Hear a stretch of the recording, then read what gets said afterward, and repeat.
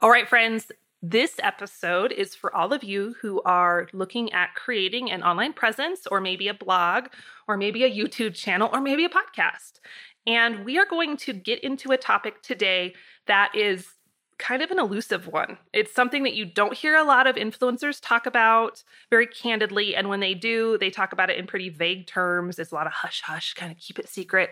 But today we are pulling back the curtain on how to work with sponsors and creating sponsored content and how to have affiliate relationships and all of that juicy stuff. So this is something I have done personally on and off over the years, both with the Prairie Homestead blog and my YouTube channel and this podcast. But recently, I have revamped my processes a bit, and as a result have had some extremely successful relationships with some really amazing companies. So I'm going to be joined by Michelle Visser, and she has been a part of my personal team for a number of years now. And as my marketing and project manager, Michelle is my liaison with every company I work with, so she knows all the ins and outs of how we do our affiliate relationships, how we create sponsored content, how we find companies that we align with, all of that good stuff. So we're going to chat today about how you can start from kind of the ground up with this. Even if you have a small platform, a smaller podcast, or a smaller blog, how you can start finding those authentic relationships and bringing different products and opportunities to your audience that feels good to both you and them. Now, Michelle has worked in marketing for decades, but she's also an author. She writes a ton about homesteading, pasture-raised pork, and the sugars her family makes from their maple grove and their apiary. She also runs her own brand in addition to helping me with mine from her homestead in New England, which, by the way, includes her own podcast. It's called Simple Doesn't Mean Easy, and you can follow along there with her on your favorite podcast player. All right, let's get into the episode. You're listening to the Old Fashioned On Purpose podcast, where ambitious people master the art of returning to their roots. Have you found yourself disenchanted with society or wishing you could opt out of the rat race? Perhaps you're craving a life that's meaningful and tangible, a life where you can create and produce instead of merely consume. I am Jill Winger, best-selling author and longtime homesteader.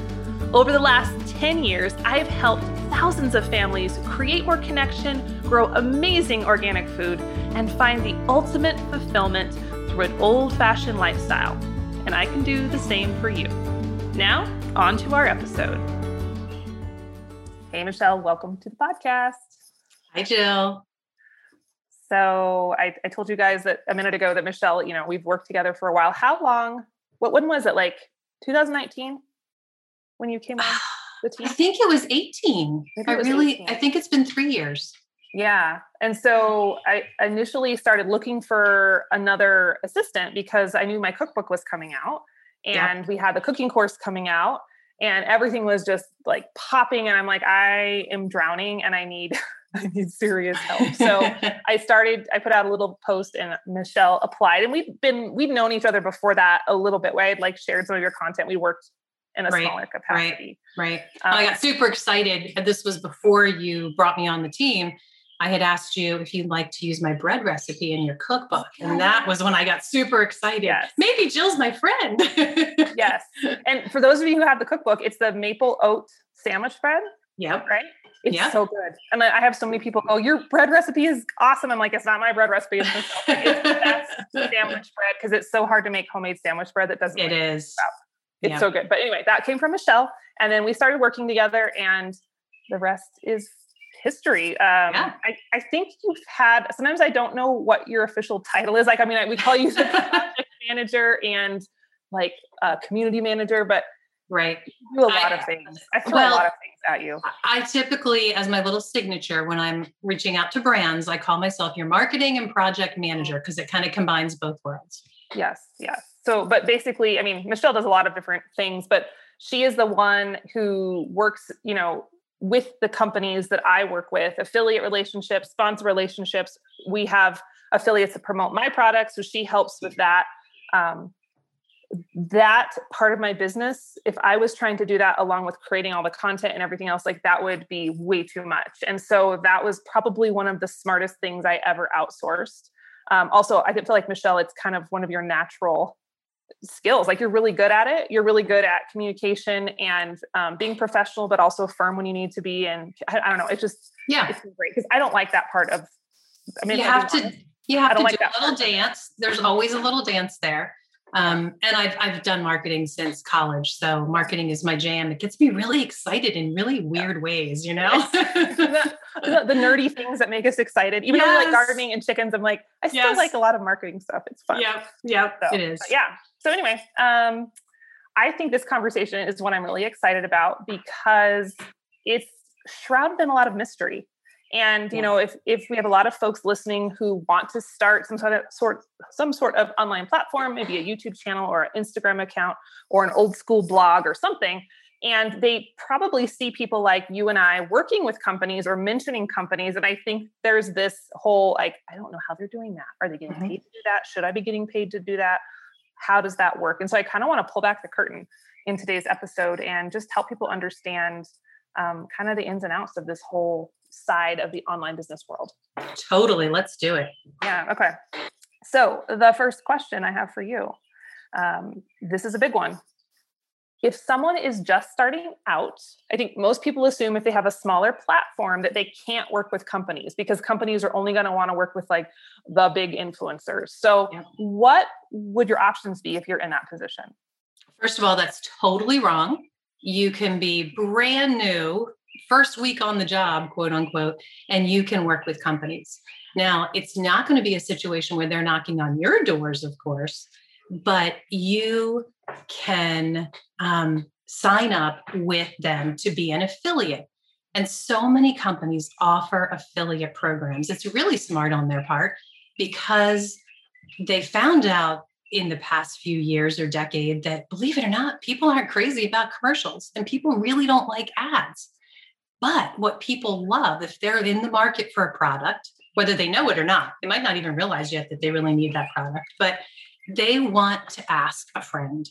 They want to know what their friends think. And there's actually been studies done on this. 83% of Americans will trust an endorsement from someone that they know. Mm-hmm. So that's huge. And marketers and companies realize that that's the way to go, because if you have an online presence of any sort, even if you're small, even if you only have 50 people that are watching what you're doing, those 50 people chose to watch what you're doing. They've signed up for your Facebook page or your Instagram page, and they get your emails or whatever it is. So they care about what you're doing. So even if it's just 50 people, if you start talking about a product that you love, they're going to pay attention. So you can simply go to an affiliate platform. There are 3 biggies that come to mind. You can look up ShareSale, Pepperjam, and CJ Affiliates, I believe it's called. So those are the biggies. And that's a great place to start. If you just hit publish on your blog and you're brand new to this, go to those platforms and start searching around. They categorize the companies that work with them in different ways. So you can look for what you're looking for in all different ways. And you just start signing up. But there's a lot more options than that, because a lot of companies choose to not use those platforms for a ton of different reasons. And you can just go to a website of any company that you like, that you might want to work with, and look at the footer on their website and look for the wording affiliate program or affiliates. So talk to us about our affiliates or something like that. Look for the word affiliate and click on that and go from there. I would tell you that there are some things you should probably look for. First of all, the biggest question is, what percentage do they pay their affiliates? And you're going to find a range anywhere from typically 4 to 8, maybe 10%. So if you find that there are a couple different companies that make whatever this product is that you're thinking, I'd like to tell my audience about this, check into those couple companies and see what the percentages are and how they equate. But it's not all about the percentages, I should tell you. You also want to look for the cookies and the length of the cookies, which what that means is if somebody follows a link that you give them and they go to that website to check out that product you just told them you love, how long will their computer register that came from your click? So if they wait 4 days and then they go, that thing that Michelle told me about, I really want to go buy that. If the cookie is for longer than 4 days, you're still going to get the credit. So that's one thing to also consider. And finally, you might want to look and see if they have an evergreen offer. Evergreen means it's not going to expire. And the offer can be anything like 5% off your first order to $10 off if you spend $100, but it might be something that they offer to every affiliate, and they give you a special little code that makes you feel really awesome. It makes you feel like you're the big time, right? Because you have a coupon you can offer your followers. But if they don't have that, there's one more thing I tell you to look for. Again, if you're comparing companies and you're not sure which one to reach out to, go start looking on their social media pages or sign up for their emails. First of all, see if their message jives with your message, and definitely choose the company that does. And second of all, see, are they offering specials on their own? Because even if they don't give you your special little code that you can use, if they're offering specials, then you can tell your audience,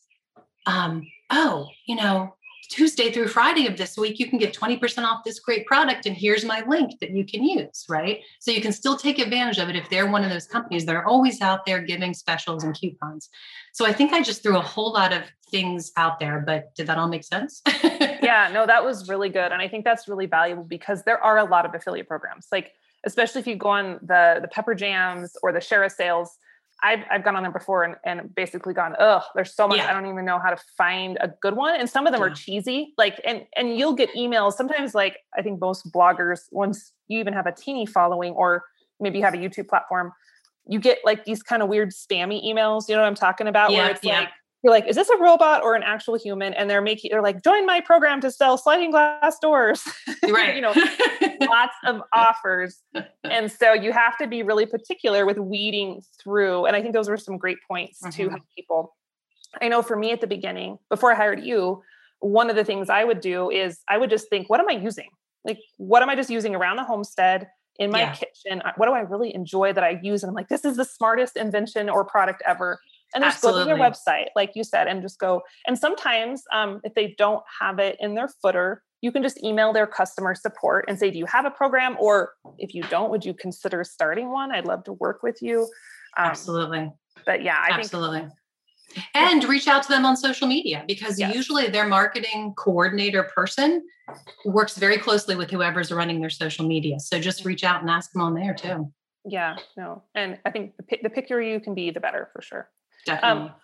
Back on the cookie topic, what would you advise would be, like, I mean, it really depends on the company, a good length of cookies for people to look for? Honestly, Jill, that has changed so dramatically. It actually started back when Amazon went crazy and decided to really eliminate almost their affiliate program. It's really decreased. And ever since then, a lot of companies have kind of followed suit. So cookies are not easy to find a good length. If you can find a 30-day cookie, I would say give it 5 stars and, maybe check into that company. Okay. Yeah, it has changed a lot. And let's talk about Amazon affiliate real quick, because that used to be one when I talked about affiliate programs a long time ago. I'd be like, do Amazon affiliate. That is not the case anymore. No. They're smart. Obviously, they're like the number one brand in the world. They're smart. They got there by being smart. Yeah. And they set up this great program, and they had every blogger in the world and every YouTuber in the world putting their links everywhere because they were paying a nice little percentage. And the thing is, before I go any further, I feel like I should point out to people, in a lot of ways, how do I say this? You're not getting free money if you're an influencer and you're pushing Amazon links. Because every time you recommend a product to your audience, daggone it, you really better like it. And it really should be a good product, because soon enough, your audience is going to realize, well, that's not genuine. Why is she pushing that thing? Or why is she, so you really have to pick carefully. And the people that are out there just throwing around affiliate links, hoping to make a buck here or $2.50 there, eventually, they're losing a lot of traction with their audience. So, when I'm sitting here saying, well, Amazon doesn't pay enough anymore, what I want to show the whole picture to everybody, that you really are putting a little bit of yourself out there whenever you're recommending a product. Yeah. And it's hard work. I mean, it's not just you send one email and you put one link and you make $500. It doesn't work that way, So Amazon, they were paying a nice percentage. It wasn't great. I believe it was 6%, I think. But it wasn't great. I mean, like I said, a lot of companies are willing to give you 10% if you're really doing a good job and they see response from your audience and they realize you're a good connection, then they want to give you credit for that. But Amazon went from 6 down to, goodness, I don't even know, Jill, because I don't work with them anymore. Is it, I think it's 4 maybe. Remember. It was, I think it was even less than that on some. I think it was just like maybe 2 or 3. Maybe. Yeah. And their cookies reduced and it's just, And the thing is, everybody had already infiltrated all their content, filled it up with Amazon links. And to go back to a year ago and take out and replace things, it's almost impossible. So, yeah. And I think that one of the reasons that made it so lucrative was because like, back in the day, because I used to do a lot of Amazon affiliate links like 5, 6, 7 years ago. And and to be fair, it's not just, I'm sorry to interrupt you, but it's not just that you were trying to make money with those links. To be fair, the great thing with Amazon was they sold everything.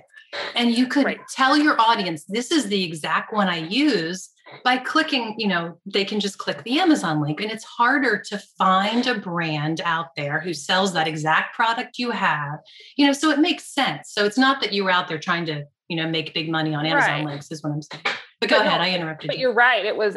They have such a wide variety. So if I couldn't find a source for organic cinnamon somewhere else, and people are like, what cinnamon are you using? I'd be like, here's a good one on Amazon. Right. And the other piece that was lucrative was if someone clicked on my link for cinnamon, and even if they went to look at the cinnamon, they're like, I don't want this cinnamon, and they click off, within like 30 days, if they went back on Amazon, which they probably would, because everybody uses Amazon every 6 hours, in our culture. Exactly. Then they bought a computer or a TV or whatever, then I would still get a percentage of that. So, I mean, it was like, whoa, so everybody used Amazon links. And then I don't know, but about the time when they cut their affiliate program down, I was kind of starting to feel just personally, like not a fan of Amazon and just how it was smushing out so many small companies. And so we made within our business to no longer use Amazon and links, even though we get a small percentage. We stripped, I think there's still some on the blog because unfortunately it's because it's impossible. Yes. But we stripped those out and I started being like, well, if I can't find a non-Amazon affiliate, we just won't have a link. And that's my own decision. Not everyone has to follow in our footsteps, but I was just kind of like, Amazon doesn't really align with my values as far as like supporting small and local anymore. Anyway. So absolutely. Anyway, that was a little bit of a rabbit trail, but I think it's an important for both of us. I think we were both on a rabbit trail. Yeah, but because Amazon was such a big player in the affiliate world for so long. Yeah. One other thing before we move on. Yeah. I did want to mention you can work with companies like maybe they sell seeds or they sell ingredients for kitchen stuff or whatever your niche is, but you can also work with other influencers or bloggers who have courses or ebooks. Definitely.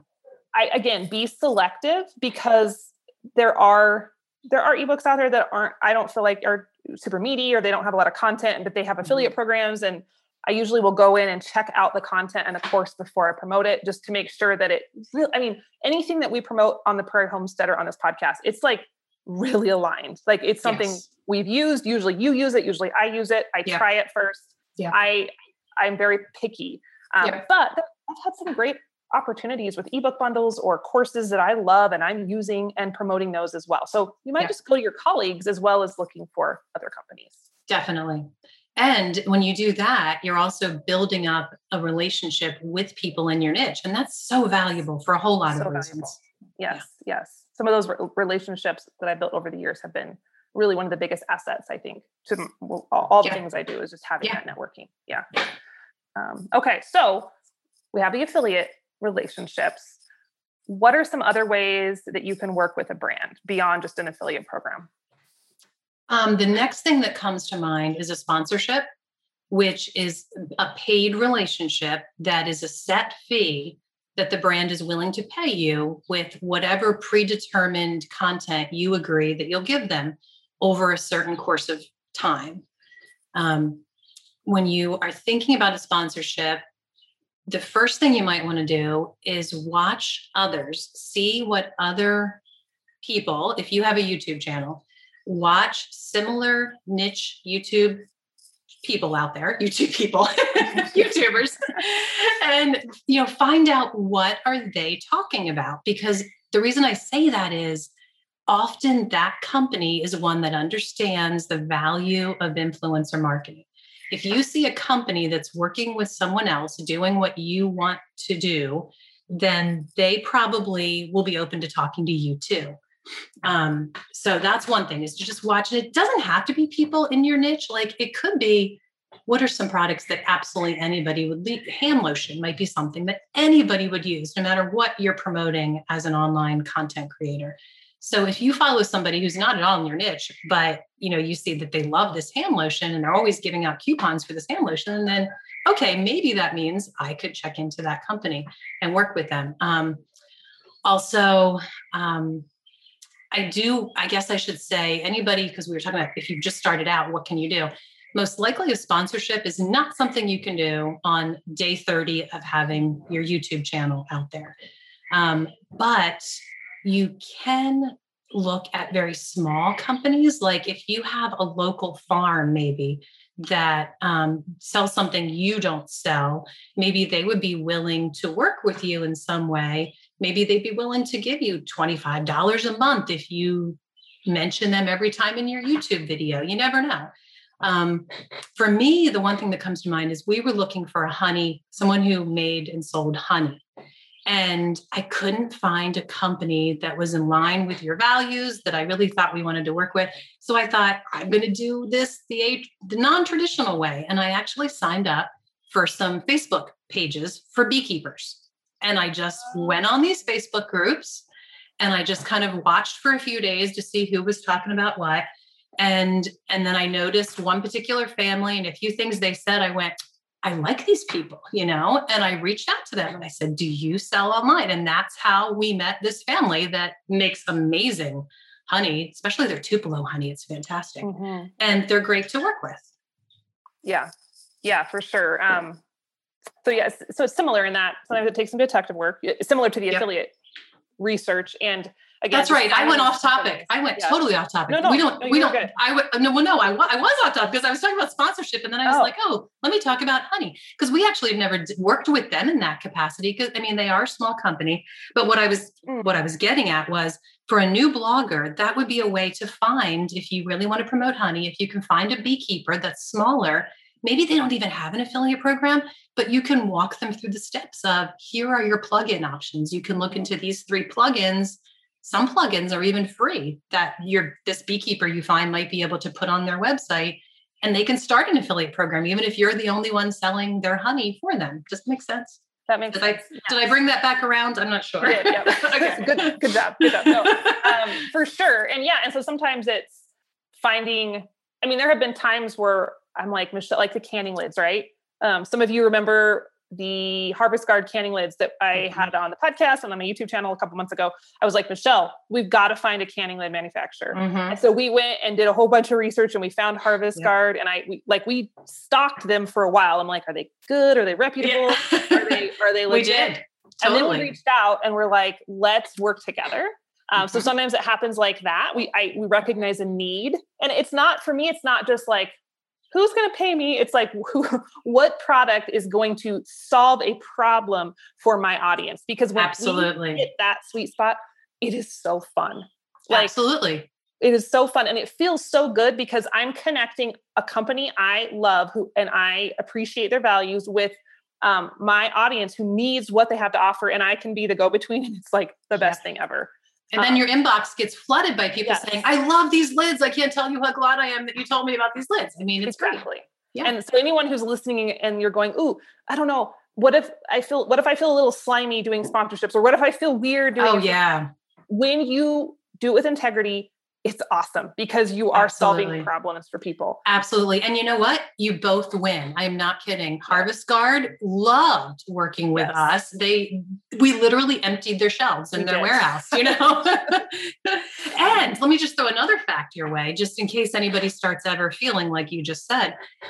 There has been a study. Let me see. I actually think I wrote this down because I wanted to be able to tell you. Sway Group was the name of the group if anyone wants to research this. There was a study about influencer marketing that showed for every $1 spent by a company like Harvest Guard Lids, they reap $6.85 in media value.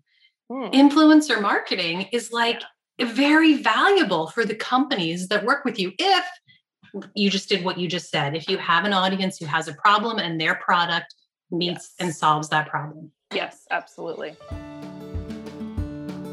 Hey friend, I'm interrupting this episode for just a minute to talk about one of our favorite topics, mason jars. Who doesn't love figuring out a new way to use a mason jar? I know I do. But lately, I've been on a mission to reduce the amount of single-use plastics around our homestead, and I found a super cool tool that has helped me do that. Recap mason jar lids easily convert a regular old mason jar into a soap pump, or a sprayer, or a strainer, or they make your pantry storage even handier. I've been using these lids to help me make kefir, to create bug sprays for my garden, and to use all the pantry supplies and herbs and spices in my cupboards. Recap Mason Jars is a super cool small company. They're based out of Pennsylvania, and of course, the lids are made in the good old US of A. When I was sharing with Recap some of the garden sprays I have been making this year, they wanted to put together a special gardening kit for you guys, my podcast listeners. It includes a pump, a sprayer, a couple flip tops, and 2 shaker inserts. You can use it for the garden sprays, or you could use it for a million other uses. Really, the sky is the limit. You can save $15 on this kit and get free shipping, and you don't even need a coupon. All you have to do is go over to theprairiehomestead.com/recap and put it in your shopping cart. And now back to our episode. So yeah, that could be one way, solve the problem. The other way, we'll go sometimes the opposite, kind of come through the back door, like with our greenhouse. We bought our greenhouse from Greenhouse Megastore, and you're always out there doing these things and never telling me. And you finish your project, and I hear about it because I see it on one of your channels, and I'm like, Jill. I know. And then she's like, you need to tell me before you do these things. Because that company might want to work with you, Jill. Yeah. So that's what happened is we bought our greenhouse out of pocket with our own money. And we were cool with it, and we loved it so much. And we loved the experience of working with Greenhouse Megastore so much. Then 6 months later, I'm like, Michelle, I have a confession. I bought the greenhouse. I did this thing. And then Michelle, she reached out to Greenhouse Megastore and was like, hey, would you like to come on the podcast? What would you think about working together? And that's worked out well, so because, I'm already using and loving it. I would have bought it anyway. It's something I can stand behind. And now a lot of you are able to get all your greenhouse pieces, parts, and your season extension through them as well. So, It's fun when it clicks. It's really fun when it clicks. It really is. And then it's so fun that you have to just keep doing it, because it's you're addicted. Yep. Okay. So let's talk about rates, because this is the big elephant in the room. And there's also a lot of instances, especially with smaller people, not smaller people, small. Are you talking about height? No, not talking about height. No one send me emails. Smaller platforms.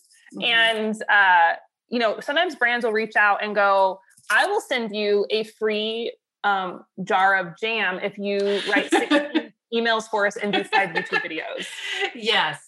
And there are those brands, Jill, and I have talked to so many of them. I'm not going to, of course, say, but one in particular just recently that I'm like, my head is spinning, and they don't see the value, and they don't understand how hard it is on our end to coordinate all this, to do all that research you just said, to make sure it's the best product for our audience.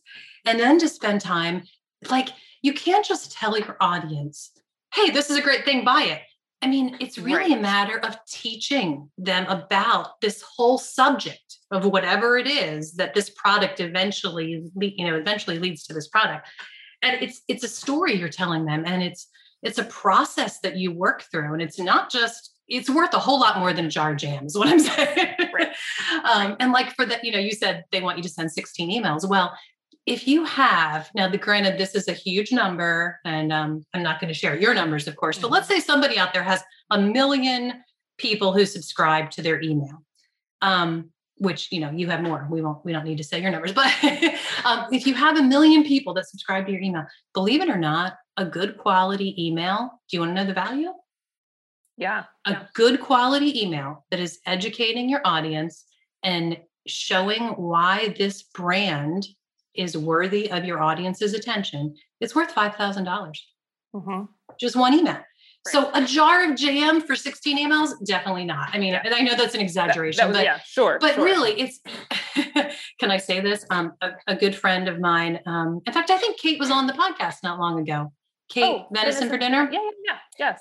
She comes in my head sometimes because she has these little sayings, and her saying is, I'm not going to go pimp myself for that product. But it's true. That's what you're doing if you're not doing it organically and honestly and the right way. Yes. So, yes. And your time is worth something, even if you're just starting out. Absolutely. And maybe you can't charge, giant numbers for an email when you're first starting out, nor should you, but you still need to be valuing your time. And also sometimes it's a process of educating the companies that, yes, my time is worth something. And sometimes they'll go, oh, okay, I get it. Sometimes they're like, no, thanks. And that's fine. Like, you weren't meant to work together. Right. But like you said, when you're doing this with integrity and authenticity and you're doing it well, it takes a lot of time. It's not just out talking a product. Like when we put sponsor packages together, like you and I spend hours and hours crafting emails and like this morning, I was shooting a YouTube video that's high value evergreen content, but we also brought in a sponsor product because I'm actually using that sponsor product legitimately. Right. But I had to think about what is the best way to share this with my audience in a way that's going to actually give the audience value and not just like buy this thing. Because nobody likes the feeling of that. No one's going to care. So it takes a lot of time to really craft it. And for us, you and I were always like, when we're considering bringing on a sponsor, it's like, what is the message behind this? Not just buy the thing, it's 10% off, but like, what problem is it solving? Is it solving a problem? I mean, you and I have had the conversation. This doesn't solve a problem, so we're going to pass. Like, it's just a trinket. And if it's just a trinket, that's, for me, at least, I'm like, not super interested. So absolutely. I mean, you didn't even mention social media. If you want to actually, you could spend an hour formulating the right, crafting the right words, avoiding the wrong words, and coming up with something that the algorithms are going to let you show your audience. If you don't craft it correctly, nobody's even going to see it. So all of that takes time. Oh, I should also mention, there is something called Social Blue Book.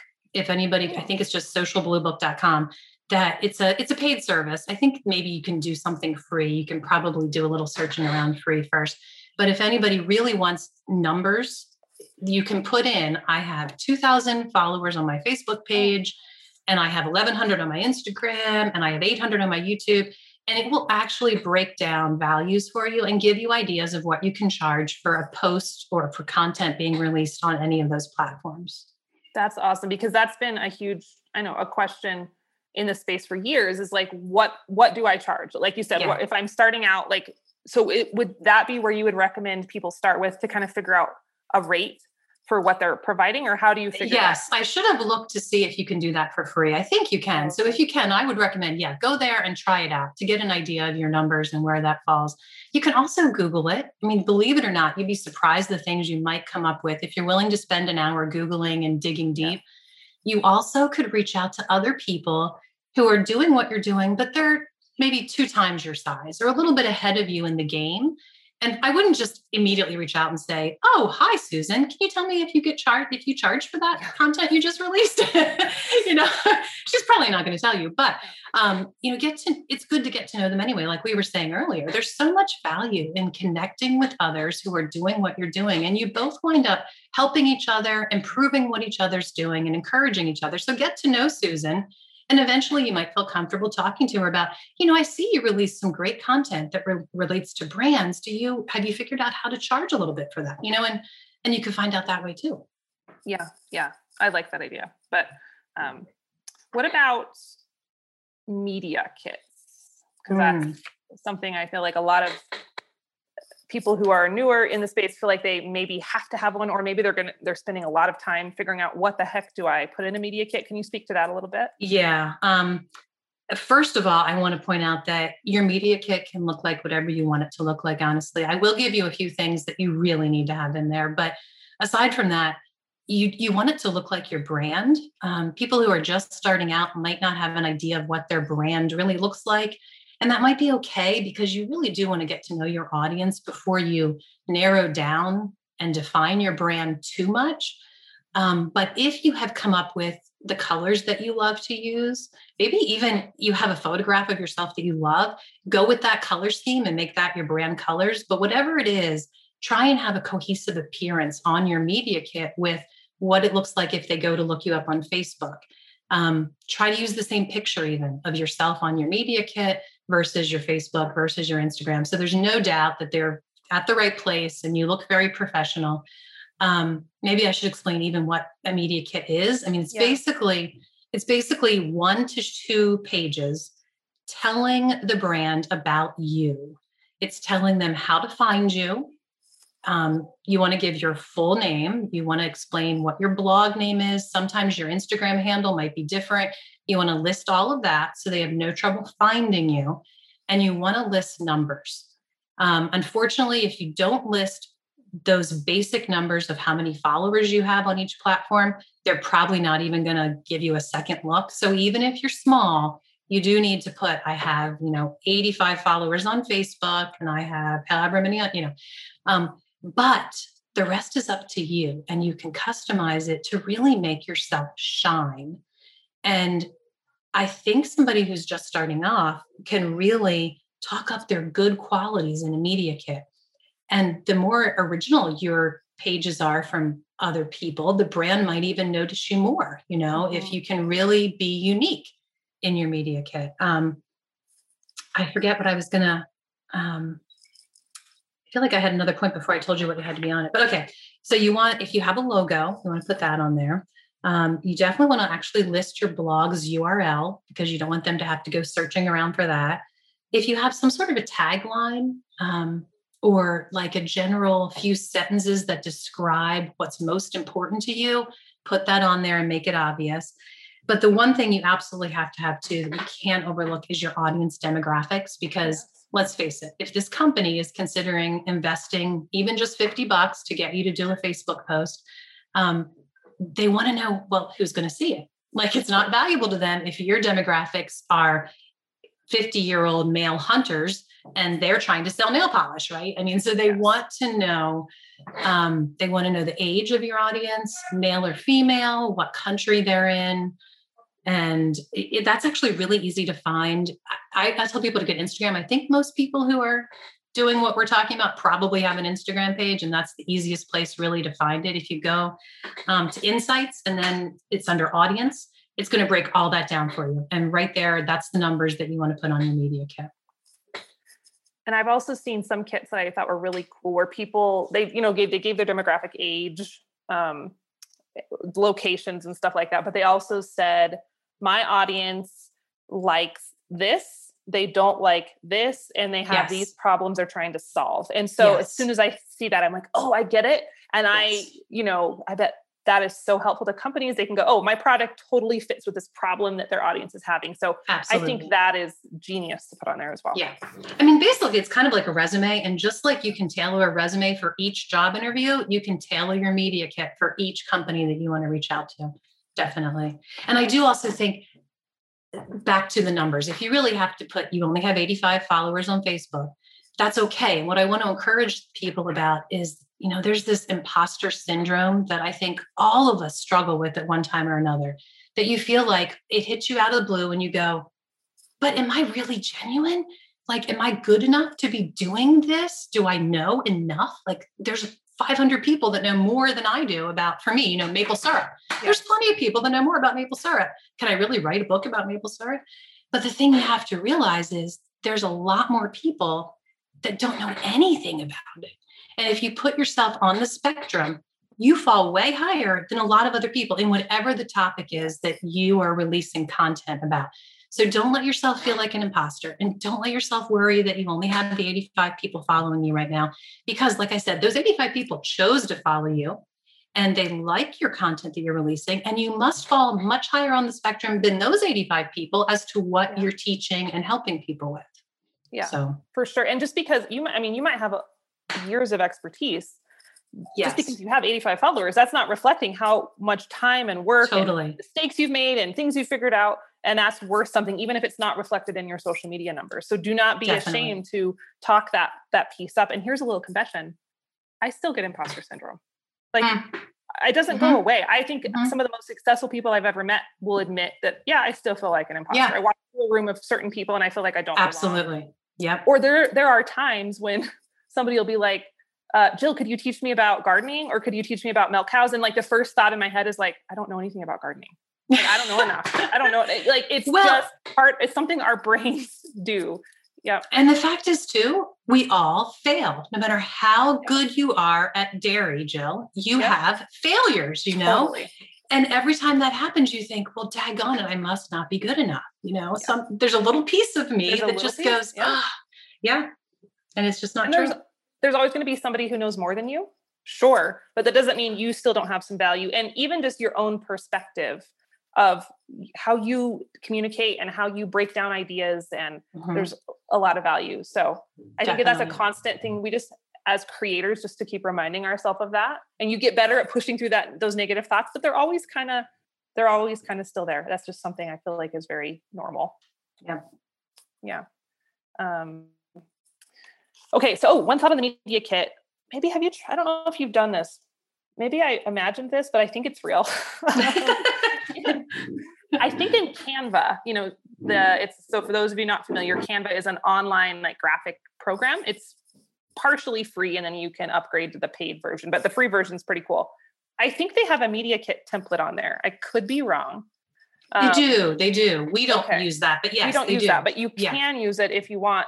You would not want to use it stock. Like you'd want to go in and use it just as a skeleton and then fix the graphics and the colors and the fonts to reflect you. But that could be a place just to give you a framework. Sometimes it's really intimidating to start with a blank page. Give yourself a framework. And allow yourself to change those headings and allow yourself to not include everything it says you have to. Yes. So that you can make room for the things that make you shine. Absolutely. Yeah. You can break the rules on that a little bit. Yeah. Make sure you're just totally is the techie piece. Make sure you're exporting it as a PDF. Like don't send it to a company as like a Word document or a JPEG, like an image. You want it to be a PDF because it's embarrassing because I've had this happen where you're trying to be professional and polished. You send them the wrong file or a file they can't open and it just is awkward. It's not the end of the world, but save it as a PDF and you'll save yourself some headache. Yep. Little things you learn. Yes. Of the years. Okay. All right. So let's say someone has narrowed down some really good affiliate programs. So we're back on affiliates. We're kind of coming full circle here. Okay. They've signed up for the programs, which usually is pretty easy. You just input your address and your name and your email and your platform. Now, what do they do? Like, what's next? Okay.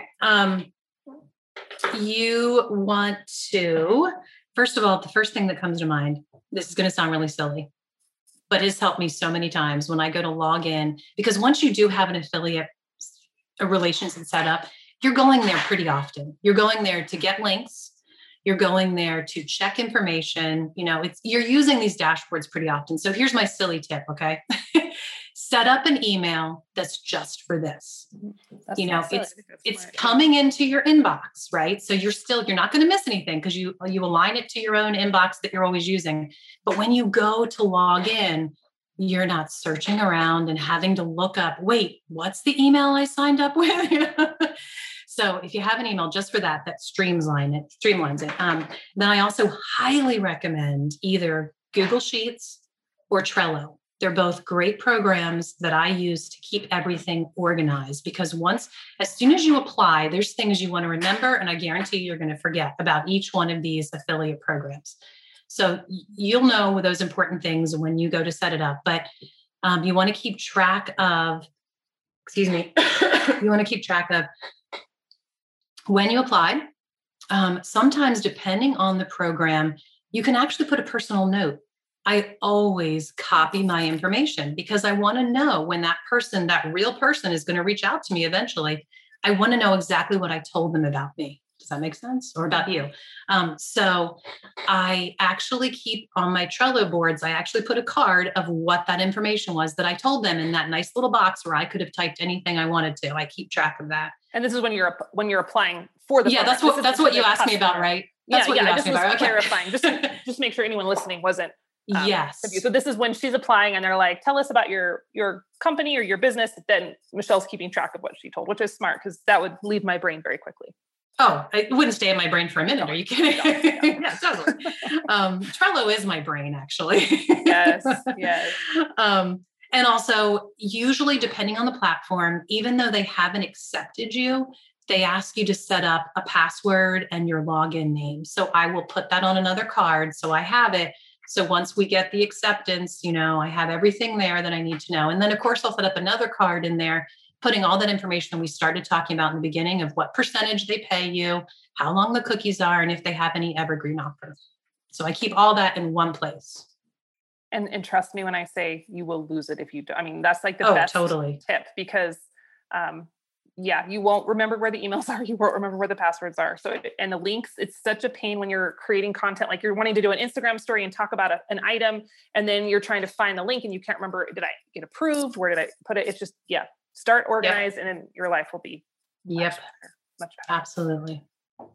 Okay. I think we're getting close on our time, but I wanted to kind of wrap up this conversation. I think this is holy cow. How long have we talked? I get way too excited about these topics. So good. Like I'm like, oh my gosh, this is. Oh my gosh. I'm sorry if I just completely was spewing away. I don't have a time limit on the podcast, but I try to keep it usually 45 minutes. I know. I just looked at how long. Oh my goodness. When it's good stuff, you can't stop. You can't stop it from flowing. You have to keep going. At least when you're a marketing geek, like we are. No one has ever complained when we're giving good value.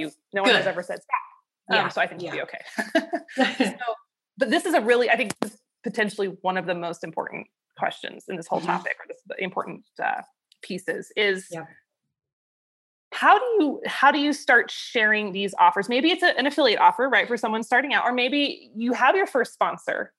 How do you sell this? And sometimes the word sell even makes people, ooh, I'm uncomfortable, but share it, sell it. How do you put yourself out there in an organic way, in a way that feels good to you, that your followers appreciate? Like when someone tells you, thank you for telling me about this product, like we said earlier, that's fabulous. It's not like, oh my gosh, I can't believe you have an ad in my face and you're annoying me, but like, they're like, thank you for telling me about this. You're serving your audience. What are some tips for doing that so it feels good for everybody involved? Right. I think it all comes back to, I think we mentioned this in passing, the content that you're giving as you're showing the product. Because if you are solving a problem, or if you're, all along you're teaching, maybe before you even show the product, you're teaching about, let's say it's seedlings and you have this great setup for seedlings, but you could spend weeks educating the folks that are following you about the value of seedlings. I mean, there's so much information you could share about the nutrition quality, about what are good seeds to use as seedlings, why you want to use specific seedling seeds and not the ones you put in your garden. Like there's so many things that you're talking about, and it's a fascinating subject.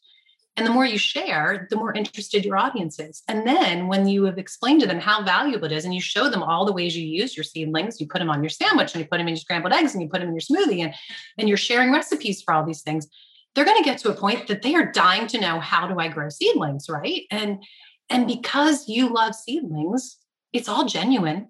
You're not like Kate would say, pimping yourself. You're not, because you're growing seedlings and you love them and they taste good and they're so good for you. So that's honestly the most effective way to share anything. Don't try to share a product or sell something that you don't love and that you're not using. But if you are using it, educate yourself, first of all, about why this is great. And then educate anyone who's watching you all the great qualities that lead up to this product. And then it's a win-win for everybody. And like you said, they're telling you, oh my gosh, I'm so glad you showed me how to buy this seedling kit, Yeah. And I have to say, and this is a good way to end this, I feel like I've worked in marketing since my college years. So I won't say exactly how long, but it's been quite a few decades. And I've always loved marketing, but until I started doing this kind of marketing, where I am in the homesteading niche and I am showing people how to grow food, how to prepare food, etc. And we're using products that we love. Until then, I didn't really feel like I loved my job. I liked watching the numbers. I liked seeing results, but then the fun was over and it was blah. I mean, when I first started off in marketing, I worked in credit card company and I worked for selling credit cards. That was my first gig in marketing. And I never felt good about that. I think you can understand why, right? Yeah, for sure. But when I help you find a product, or when you say to me, oh, I have this greenhouse and it's great. And then I can reach out to that company and we can work together and you can show your audience. And then you have people who would never have grown food in the fall in the climate that they live in, that are now providing food for their family all year long because of this product, that you found. I think this was the longest run-on sentence I've ever had, but it gets me really excited. And I absolutely love my job, and never do I ever wake up and feel like I was pimping myself or I was pimping the Prairie Homestead. I never feel like it's not extremely valuable. I feel the exact opposite. Like, how can we help people today? This is fun, I agree. And I think, and the biggest piece is just being authentic and real as you are sharing, and if there's a product, like there have been multiple products or companies that we were interested in maybe working together. And then we got a little further in and we're like, this isn't a fit for us. Like even recently, I'm not going to say just recently, but we were really excited about this company and some of their products. And you and I both, they were going to send us some stuff to try. And we were like, I was for sure it was going to be fabulous. Yeah. We got it here. We opened the boxes, you and I tried it, and we voxered each other and we're like, this wasn't what I thought. Not awesome. The instructions weren't awesome. It didn't work like I thought it would. Yeah. So we're like, thanks, but no thanks. Like I can't promote something unless I feel good. Otherwise I feel like a slime ball and I don't like that feeling. Yeah. And so when we're sticking with companies that are in alignment, that are serving my audience, it's easy. I mean, I wouldn't say it sells itself, right? You still have to go out there. Absolutely. No, but it's easier. And it's that element of like, I don't feel like I have to be like a used car salesman, or I have to be like, okay, we're in like advertisement mode. I'm just like, Hey guys, I'm using this grain mill in my kitchen. Here's why I like it. I'm actually using it right now to make oat flour. And if you want it, here's a link. Here's, you can use my coupon code. Like that to me is as natural as it can be. And that's when people respond, because it's solving a problem for them. It's in alignment with me, and happily ever after. Yeah. I think. Yeah. Yep. Yep. Cool. Good stuff. Do you have any last words of wisdom for someone who's starting into this world? I think my tips would be, first of all, it takes a long time, and that's okay. You're not, like I said, you're not going to go out and make big money on day 30 of having your blog out there with affiliate links. But enjoy the process. Enjoy this whole idea of someday when I have 10,000 followers on Instagram, what are the things I would love to be showing those followers? And it's okay that it will be a few years until you're to that point. Enjoy the process of getting to figure out what companies you could work with. And like I said, go on Facebook groups and find a beekeeper if you're looking for honey, and have fun with that, because they're not going to be upset if you don't show big results, So start small, work with other smaller family-owned companies, and enjoy the process. Yes, for sure. And it's a learning curve, and just totally the way you learn is just getting out there and trying it. Yep. And so, great advice. Where can everybody find you on the great big old internet if they want to come get to know you better? Oh, just soullyrested.com, SOUL, because pretty much in this homesteading world, there's really no rest except in my soul. That's where the name came from. So you can just find me that way on any social media. And your podcast is, I always forget. Yes. Simple. Simple doesn't mean easy. I would love to have folks look me up over there. Yes. Simple. Any podcast player. Simple doesn't mean easy. Fabulous. Well, thank you so much for coming on. This was super Absolutely. Fun. I'm sorry that, like I said, I get crazy and talk so much about this stuff, but it was totally fun. You know me, how I like the meaty stuff, no fluff. Yeah. So we definitely didn't have fluff. No fluff. Yeah. No fluff. So, all right. Well, guys, go find Michelle, soullyrested.com, and you can find her on Instagram and all those fun places as well. And thanks for listening. I hope this episode was helpful. It's definitely a little bit of a different topic than what we normally cover, but this was one that, I've seen so many people struggle with over the years that I wanted to pull back the curtains so you could kind of see at least how it works for us and how we have navigated it over the years. So that's it for today. We'll catch up again on the next episode of the Old Fashioned on Purpose podcast.